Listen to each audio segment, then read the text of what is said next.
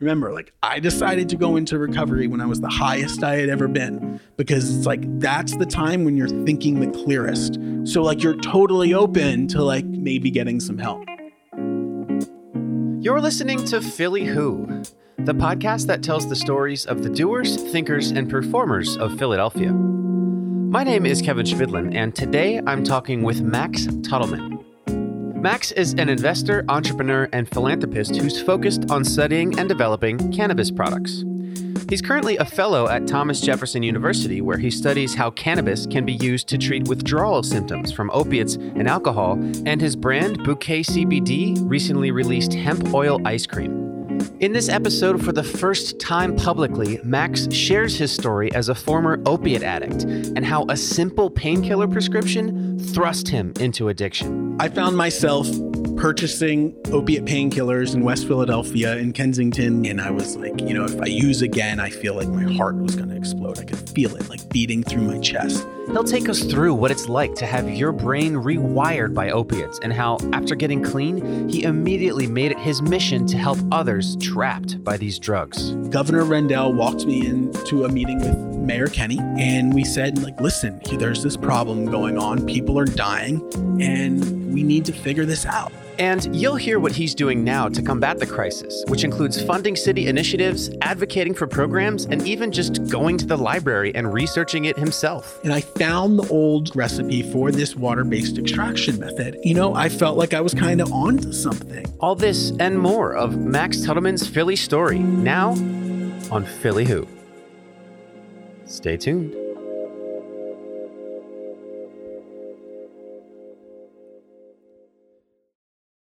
Also, there is some cursing in this episode. So, I've had some pretty energetic guests on the show already, and if you think about it, you kind of expect the doers, thinkers, and performers of Philadelphia to be type A personalities. But of the 30 interviews I've done so far, Max Tuttleman is the only one to get so into what he was saying that he literally got up and started pacing the room. And he even warned me ahead of time that there was no way he could sit still for an hour and that he'd be up and about. But I wasn't really surprised because I had seen his resume, which suggests that his brain just operates in a different gear. Here's the list of things that he's currently doing and doesn't include the initiatives he's moved on from. He's the managing director of the Tuttleman Foundation, the director of global growth strategies at Gabriel Investments. He's the chair of the board of Recycled Artists in Residency. He's on the boards of Mural Arts, Fringe Arts, and the Philadelphia Police Foundation. He's a Thomas Jefferson University research fellow, and his company, Bouquet CBD, makes hemp oil products. But when I first heard of Max, rather than noticing his first name, which describes the capacity at which he operates, I recognized his last name, having spent 4 years taking classes in Tuttleman Hall and growing up seeing IMAX movies in the Tuttleman Theater at the Franklin Institute. And while Max doesn't think too much about the fact that his family's name is so often seen around the city, he does appreciate the reminder of his grandfather, Stanley Tuttleman, and what philanthropy meant to him. He grew up in West Philadelphia, very poor Jewish family, right in Parkside, on Parkside Avenue. He went into the Army for World War II and actually won some money playing poker, and then, you know, took those poker winnings and used the GI Bill and bought some sewing machines and tried to like make something of himself and like take advantage of that American story. And, you know, I asked him, I said, so why did you like give these gifts to put your name on the building? And he's like, well, I wanted to show that it's possible for anyone to do it. That if some poor Jewish guy from West Philadelphia can go into World War II, can like fight through in North Africa, can fight in Italy, can come back here and like try to build a business for himself, that it's like possible, that anyone can do it. And, you know, he did it to show that anyone can make anything of themselves in this country, and that, you know, we are all so fortunate to live here and like be a part of this society and be a part of this democracy. And, you know, I really took that to heart. And, you know, the foundation doesn't do any more named gifts. You know, we're purely programmatic funding now. But yeah.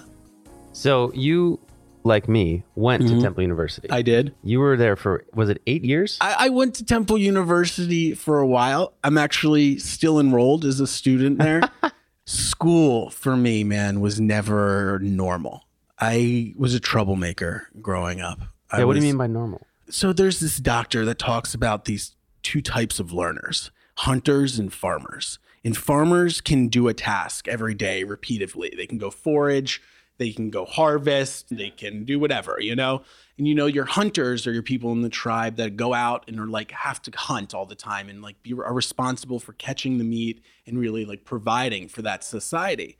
And you know, this doctor went into this village of Inuit tribes, and he's an ADD, ADHD researcher.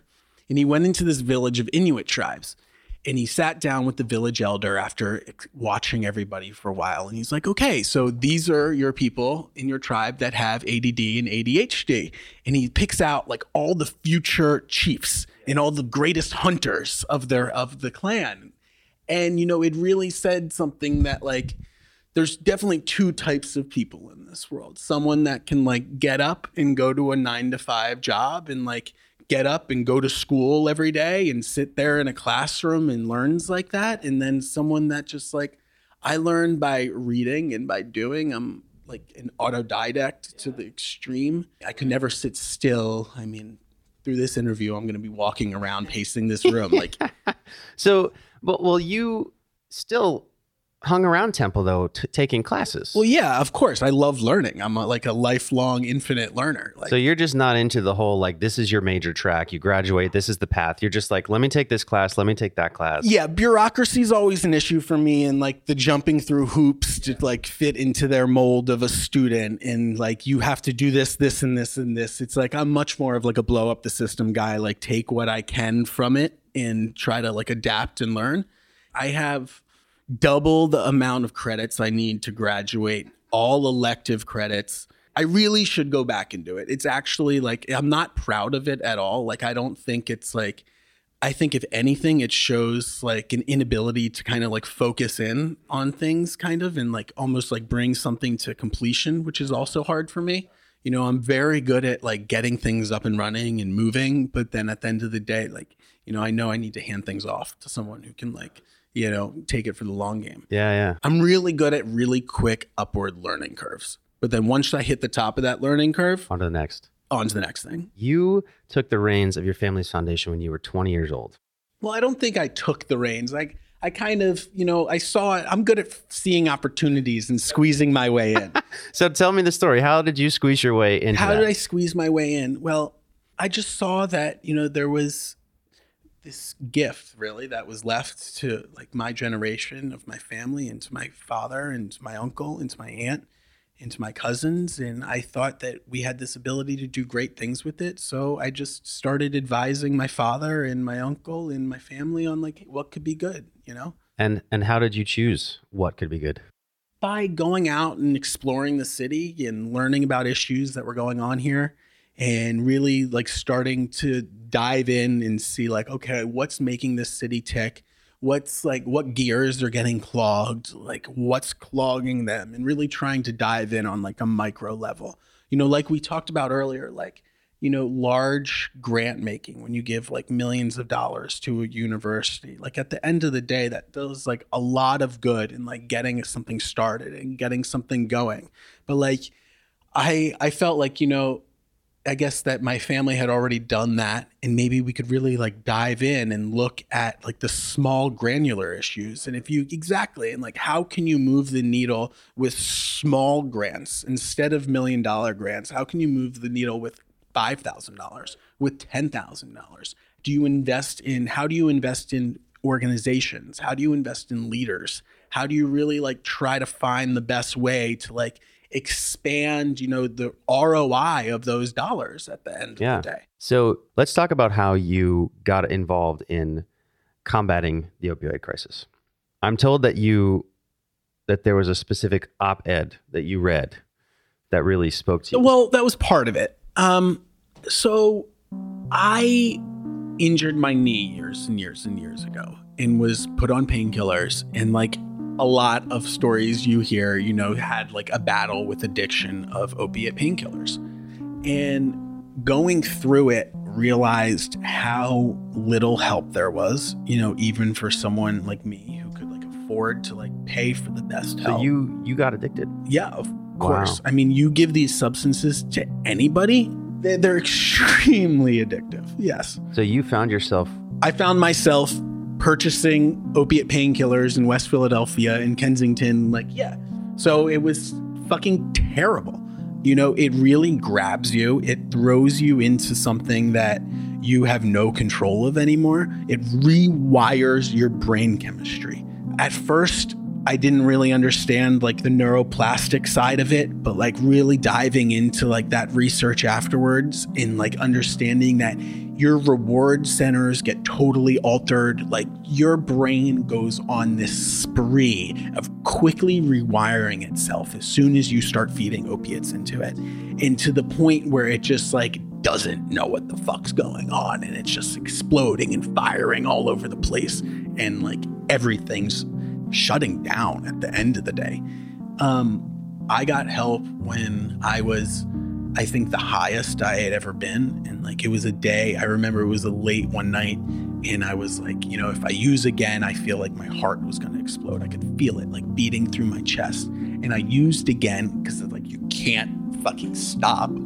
And I realized shit, if I died, A, it would suck. B, the people that loved me, my girlfriend at the time, who would have been in bed next to me, would have been traumatized. My family would have been traumatized. This is before all the big death waves. But I knew that I couldn't do that. So I woke up the next day and started calling rehab facilities and started understanding that it was going to be at least 2 weeks before I could get into a secured bed at a rehab facility. And I was realizing that here I am, I wasn't going through insurance. I was paying for it cash. And there was this much of a logjam, in that if this is the problem I'm experiencing, fuck, the people at the other end of this spectrum have nothing. So, after I went to rehab and, got sober and really got myself on track, I really dove into I felt in order to keep myself sober, I needed to a responsibility to someone else. And it was selfish at first. It really was it was in the sense of okay, I need to keep myself sober. I need to keep myself on track. And in order to do that, I can't fuck up, because if I fuck up in this project that I'm working on, then more people are going to die. So that's just not fair, So that's kind of how it started. And it started, I started reading about naloxone and Narcan, and that there's this pharmaceutical agent that people can be administered, that if they're overdosing, and during overdose, it can be reversed and they can come out of it and they could have the chance to go into recovery. Remember, I decided to go into recovery when I was the highest I had ever been, because it's that's the time when you're thinking the clearest. So you're totally open to trying new things and maybe getting some help. So I understand, I saw that worked for me. So if that works for me, it could probably work for other people. So, okay, how do you start that? Or what's going on in this epidemic? Well, I see it as a bridge, okay? And it's a bridge with cars driving on it. And the cars are driving off of the bridge and they're going into the river beneath it. And they just keep driving off. In the city, at great expense, goes in and pulls the cars out and revives the people and makes them good. And private individuals and organizations at great expense and cost go in and do it, the same thing. And they just do it repeatedly instead of putting up a fucking railing. And you're what's going on here, man? And it's okay, let's try to find a railing. Okay, what's that first railing? Well, that first railing that you could put up is naloxone, and having some sort of agent around that, if someone's administered it, gives them the second chance to go into recovery. So yeah, I read this op-ed by Ed Rendell. Governor Rendell was very close with my grandfather. He spoke at my grandfather's funeral. And I reached out to him, and it was about Tad Decker's son. And I reached out to the governor, and I was listen, we got to do something about this. I told him my story, and he was okay, this affects tons of people. It's a hidden problem. We got to really try to address this. So him and he really helped me. he like kind of legitimized me in a way. Okay. So like having that foundation and having that name gives you a little bit of a sway. But like at the end of the day, like who's to listen to me? What do I know about harm reduction? I like we said, like I didn't finish college. I don't have a PhD in population health management. Like, you know, what do I know? So he kind of I have an idea, okay? And an idea that could work. And like, I'm willing to try to put it into action by paying for it. So I went to him and they said, okay, let's go to the city. The police aren't currently carrying naloxone in the sense that it's not on every officer's belt. And I believe all officers now have it in their vehicle thanks to this grant we gave. But Governor Rendell walked me into a meeting with Mayor Kenney and his administration, and they brought out everybody, the full team. And we said, like, listen, there's this problem going on. People are dying, and we need to figure this out. Like, we need to put things in place. And, you know, Mayor Kenney was extremely, like, he was there listening. He was attentive to it, and he, like, heard us. And he's like, I got it. Like, how can I help? Like, here's my administration. Please work with them. Like, they're here to help you. And it's like, it's actually been great. They've been extremely helpful. I really it's been a process. And yeah, I gave a $50,000 grant to the city of Philadelphia to provide that to the police department, and then really started to understand, like, okay, like what else needs to happen? So I saw that, you know, there's not enough recovery beds in this city, which is a huge issue. And, you know, that's a huge long-winded issue that's like I can't even get into right now. But then I saw that, you know, there's still people dying, okay? And they're dying alone, and they're dying on the street, and they don't need to be dying. And, you know, there's some very innovative programs in some other countries that are a little more liberal than ours, like Canada, in the Netherlands, that have, you know, these supervised injection sites. Yeah, so let's talk about that. Now, I came into this just planning to ask you, like, you know, why would that work? Mm-hmm. I'm already convinced because of what you said about how you think clearer. You know, your brain has just rewired itself. Yeah. So is that the idea? I mean, that was my theory behind it. You know, like it worked once again. Like it worked for me. Like, who's to say it's not going to work for at least one other person? And that's all I care about. If one person's life, if one person can go into can use this thing and go into recovery, I think no matter how much money you put into it, it's worth it. Like no matter what. Like you could pour millions into it and it would still be worth it to prove that this can work for other people. Because if it works for that one other person, like you're only dealing with a really small population here at the end of the day. Like say you blew it out, like it's going to work for other people and you're just proving a concept, you know? Like that's how you prove things in clinical research or in science. So I saw this going on in other countries. And when I first heard about it, I was like, this is crazy, you know? And then I really started digging into it. And I went and I visited one of them and I saw like what it was. When you saw that, were you it's a medical, of course I was skeptical. What do you mean? I hear that there's a place where people are injecting intravenous drugs. Me, even as someone who had just gone through an opiate addiction, I was never an intravenous drug user, but like it's very frowned upon here in the United States. Like it's because it's been so stigmatized, you know? And it's like, we're not like other countries that do deliver like pharmaceutical grade heroin, which like if we had pharmaceutical grade heroin here in the United States, we wouldn't have an overdose death crisis like we do because it's cheap Chinese fentanyl that's being pumped into this country illicitly that's killing all of these people. But it's a longer story. But, you know, so I saw that if we had something like this, then like, okay, then that person, A, wouldn't die alone on the street. B, what if right after they used, you hit them with recovery services? You were like, okay, like now you're feeling better. I could get you into a facility right now and we can get you into a detox program. We can get you into a recovery bed. Then we can get you into like some sort of step down program and transitional housing. And then, you know, what everyone needs at the end of the day is a job. And that's what this really revolves around is like purpose. And it's like, So if you were able to like aggregate those social services all in one place, I saw Prevention Point was doing an incredible job doing needle exchange and aggregating services already under that same guide. Like you get someone coming in for a clean needle, then they come in and they get a haircut, and then they come in and they get some health services, and then they sign up for an ID, and then they register to vote, and then like they start seeing a recovery specialist. Like it's a process. So that's what's intimidating to me as I think about this. So I live in Fishtown, like less than a mile away from the epicenter of this. And, where my house is, you don't really see that stuff. And it's very out of sight, out of mind for me. But when I think about that, I'm just like, oh my God, that's such a huge problem. Like, how do we even start? And like, I just go back to, thinking about where's the nearest gastropub, you know what I mean? So it's like easy to turn away from the issue. So far in your work in combating this, have you seen progress? Oh yeah. In Philadelphia, man, we're making progress. I mean, A, on the sense that people are becoming aware of it.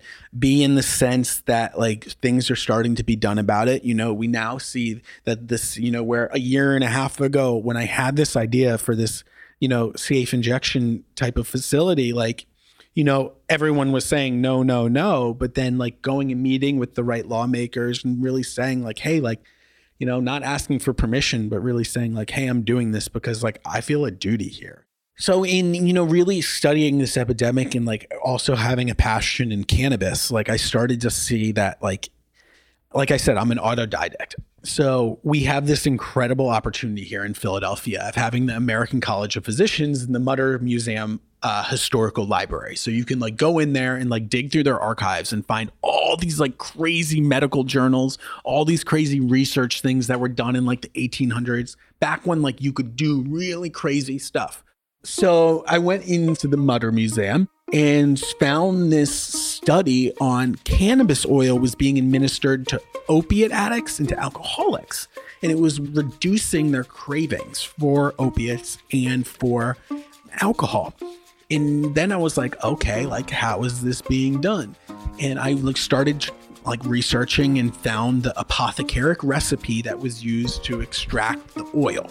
So I wanted to find the method in which they used. Back then they were really only using like ethanol-based extraction, so using alcohol-based products to extract the valuable compounds off, or they were using like a water-based extraction.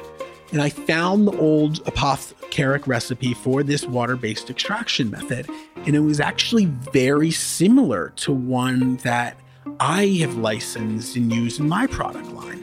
I felt like I was kind of onto something. So I now have a fellowship in cannabis research, and my study is on, using cannabis therapies to relieve opiate withdrawal and cannabis withdrawals. And I'm going to try to recreate this study over in Israel, where I do a lot of like my cannabis research due to like regulatory restrictions. Like Israel has been doing cannabis research for 50 years because, they haven't had the stigmatizations like we have here in the United States. So, it really transitions like into like, it brings like all of these things that I'm passionate about together. So now I'm finding ways where cannabis therapies can be applied to like help relieve the opiate epidemic. And, you're seeing the state of Pennsylvania was the first state in the nation. Rachel Levine is one of the greatest secretaries of health, the greatest secretary of health in this nation. And, she has and she's extremely progressive, and she has allowed for cannabis. Anyone that now is an opiate addict or wants to try to get off of opiates using cannabis, that's allowed now in Pennsylvania. If you can really give cannabis therapies at the same time you're administering opiate therapy, you can decrease the opiate load. Therefore, not make the patient as vulnerable to addiction or to dependency. And, back to this formulation that I licensed with the water-based extraction, I started a brand of products called Bouquet, and it's a CBD line. And, there's a lot of CBD products out there. And what I saw was that there's no one really putting science behind their products and really showing that, these products are really safe and are trying to validate them and really like backing their product with efficacy-based science. And I think that, like from the start, my product is manufactured under what's called GMP protocols, good manufacturing practices. And it like allows for, it's like the same sanitary conditions that pharmaceutical drugs are made of. So I have like a lot of patients, like real patients that take my medicine. So you recently released a product alongside Little Babies that is ice cream with CBD oil. Yep. Why would I eat that ice cream? Why would you eat that ice cream? Well, first off, ice cream's awesome. Well, yeah. Second, ice cream from Little Babies is even better. Third, these are correct. Third, I think about it as this. Say you finish your dinner, you're sitting at home and you're sitting on the couch. You want to go to sleep in an hour. You want to start unwinding, maybe, you had a like real like good discourse with whoever you had dinner with. Then you guys are enjoying your ice cream. And you just kind of like want to unwind a little bit, and like slow your brain down, Maybe you drink, maybe you don't drink, so maybe you haven't had the 2 glasses of wine and are feeling nice and loose.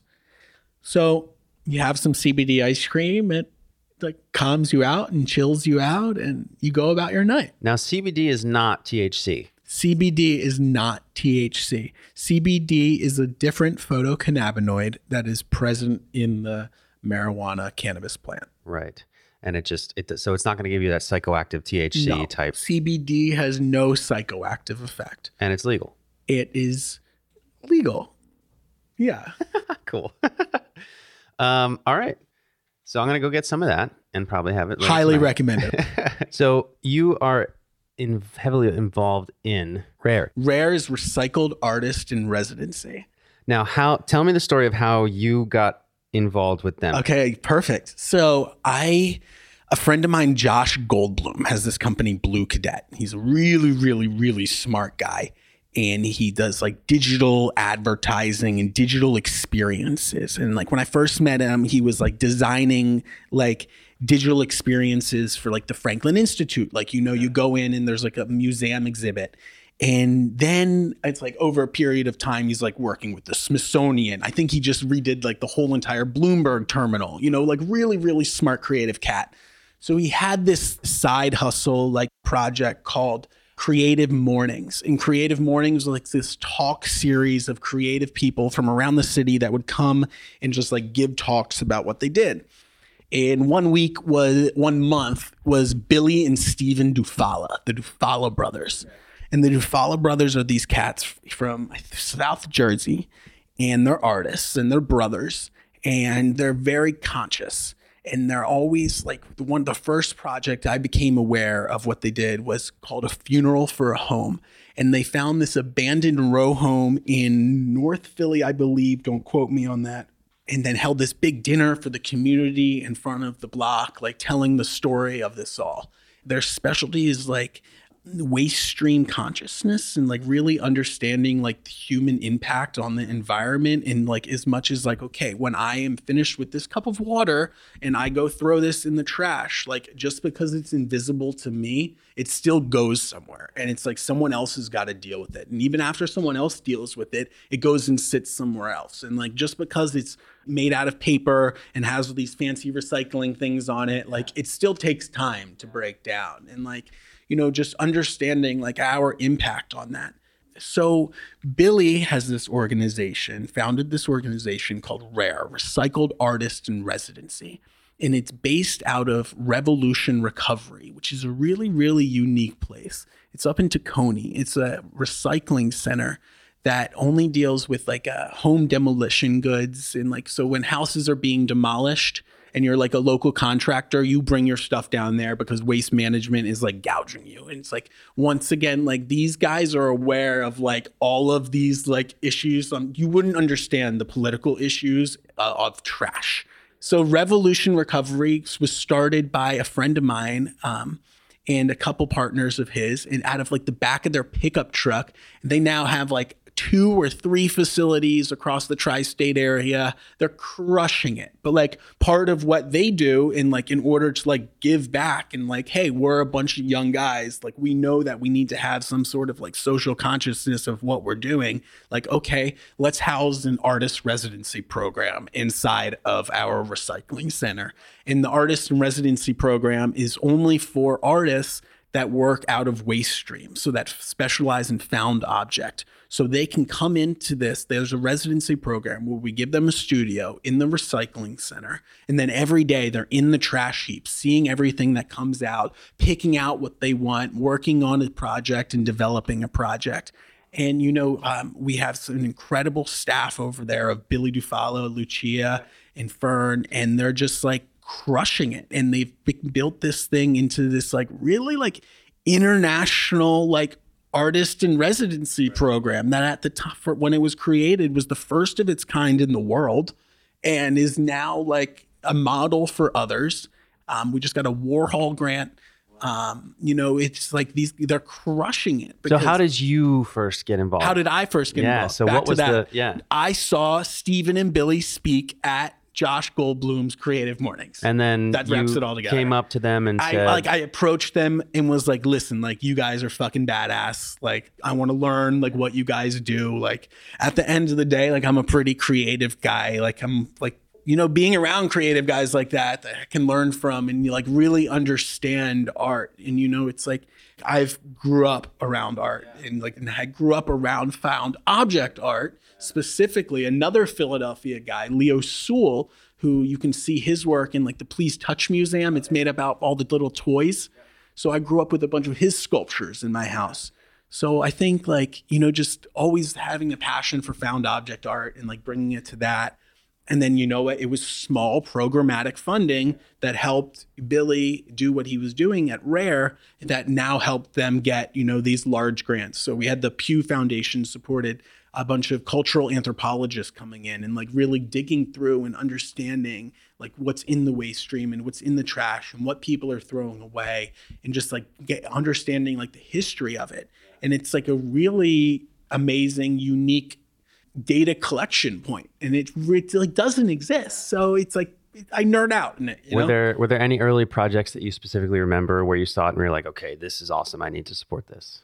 No, it was really the passion of Billy. Okay, so oh wow, so just in that interaction, you're like, this is gonna happen. We need to. Like I said, leaders, people. Like I love investing in people. Like at the end of the day, people are what make change and make things happen. What is a common misconception about you? I don't know. I was struggling with this one. I guess I don't know or want to know what most conceptions of me are. That's a tough one for me. That's fine. We can come back to it. We can come back to that. Yeah. So it's funny. So I had a conversation with my roommate last night and I was researching you. Okay. And I was like, dude, I'm pretty sure this guy is Philly Bruce Wayne because like, I'm like, I'm going to try and convince him to change his Instagram handle to Philly Bruce Wayne because like, the way that you just jump into things and solve it and like try to fix it. But you know like, what I mean? that's like, that's my ADHD. That's like me seeing an issue and saying like, fuck, it's broken. The system in general that's trying to fix it is totally broken. And if we rely on those systems that are in place to try to fix it, it's going to take forever. At the end of the day, the feds and the state and the city of Philadelphia haven't done much. They're not indicting these corners and locking up every drug dealer and, locking up people that are like peddling this at all. They're not really enforcing it too strongly. So to come out and say like, hey, you can't go saving people's lives and enact this harm reduction approach that like, honestly, I feel like is part religious for me in the sense of like, there's so many people suffering and like, the 10 commandments say that like help thy neighbor. It's like, you've really got to like look at this as like a humane issue in the sense of like when governments fail us, it's the responsibility of private citizens and private individuals to step in and to like take action. People every day fight for causes in this city and are doing incredible work throughout this city. And it's like, we just need to like help prop people up and like help push everyone forward. we're in such divided times, and anything I feel like I can do to like bring people back together. Like, you know, I just want to leave this world better than I found it. For like, I don't have children yet, but like whoever I leave onto this world, but like, and it's because like, why not, you know? Right. If you could send a message to yourself in the past at any point, butterfly effect aside, Okay. what would you say? Slow down and focus. Yeah. Yeah. What would you say is the most encouraging thing you see about Philadelphia? Oh, I mean, there's so much happening here at once.